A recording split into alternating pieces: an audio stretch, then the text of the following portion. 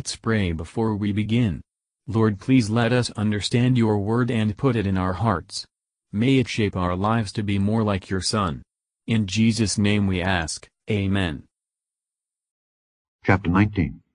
And Saul spake to Jonathan his son and to all his servants that they should kill David. But Jonathan Saul's son delighted much in David. And Jonathan told David, saying, Saul my father seeketh to kill thee. Now therefore I pray thee, take heed to thyself until the morning, and abide in a secret place, and hide thyself. And I will go out and stand beside my father in the field where thou art, and I will commune with my father of thee, and what I see, that I will tell thee. And Jonathan spake good of David unto Saul his father, and said unto him, Let not the king sin against his servant, against David, because he hath not sinned against thee, and because his works have been to thee ward very good. For he did put his life in his hand, and slew the Philistine, and the Lord wrought a great salvation for all Israel. Thou sawest it, and didst rejoice. Wherefore then wilt thou sin against innocent blood, to slay David without a cause? And Saul hearkened unto the voice of Jonathan, and Saul sware, As the Lord liveth, he shall not be slain. And Jonathan called David, and Jonathan showed him all those things. And Jonathan brought David to Saul, and he was in his presence as in times past. And there was war again, and David went out and fought with the Philistines, and slew them with a great slaughter, and they fled from him. And the evil spirit from the Lord was upon Saul, as he sat in his house with his javelin in his hand.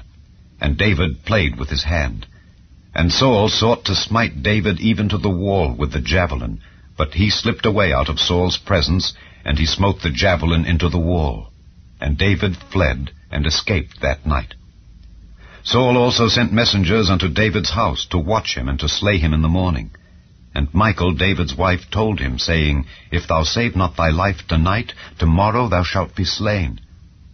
So Michal let David down through a window, and he went and fled and escaped. And Michal took an image, and laid it in the bed, and put a pillow of goat's hair for his bolster, and covered it with a cloth. And when Saul sent messengers to take David, she said, He is sick. And Saul sent the messengers again to see David, saying, Bring him up to me in the bed, that I may slay him. And when the messengers were come in, behold, there was an image in the bed, with a pillow of goat's hair for his bolster. And Saul said unto Michal, Why hast thou deceived me so, and sent away mine enemy, that he is escaped? And Michal answered Saul, He said unto me, Let me go, why should I kill thee? So David fled and escaped, and came to Samuel to Ramah, and told him all that Saul had done to him. And he and Samuel went and dwelt in Naioth. And it was told Saul, saying, Behold, David is at Naioth in Ramah. And Saul sent messengers to take David. And when they saw the company of the prophets prophesying, and Samuel standing as appointed over them, the Spirit of God was upon the messengers of Saul, and they also prophesied. And when it was told Saul, he sent other messengers, and they prophesied likewise. And Saul sent messengers again the third time, and they prophesied also. Then went he also to Ramah, and came to a great well that is in Sechu. And he asked and said, Where are Samuel and David? And one said, Behold, they be at Naioth in Ramah. And he went thither to Naioth in Ramah, and the Spirit of God was upon him also. And he went on, and prophesied, until he came to Naioth in Ramah. And he stripped off his clothes also, and prophesied before Samuel in like manner, and lay down naked all that day and all that night. Wherefore they say, Is Saul also among the prophets? Matthew Henry Commentary on 1 Samuel chapter 19, verses 1 to 10. How forcible are right words!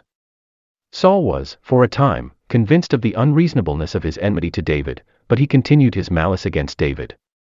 So incurable is the hatred of the seed of the serpent against that of the woman, so deceitful and desperately wicked is the heart of man without the grace of God. Jeremiah 17 verse 9.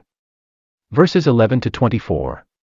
Michal's stratagem to gain time till David got to a distance was allowable, but her falsehood had not even the plea of necessity to excuse it, and manifests that she was not influenced by the same spirit of piety which had dictated Jonathan's language to Saul. In flying to Samuel, David made God his refuge.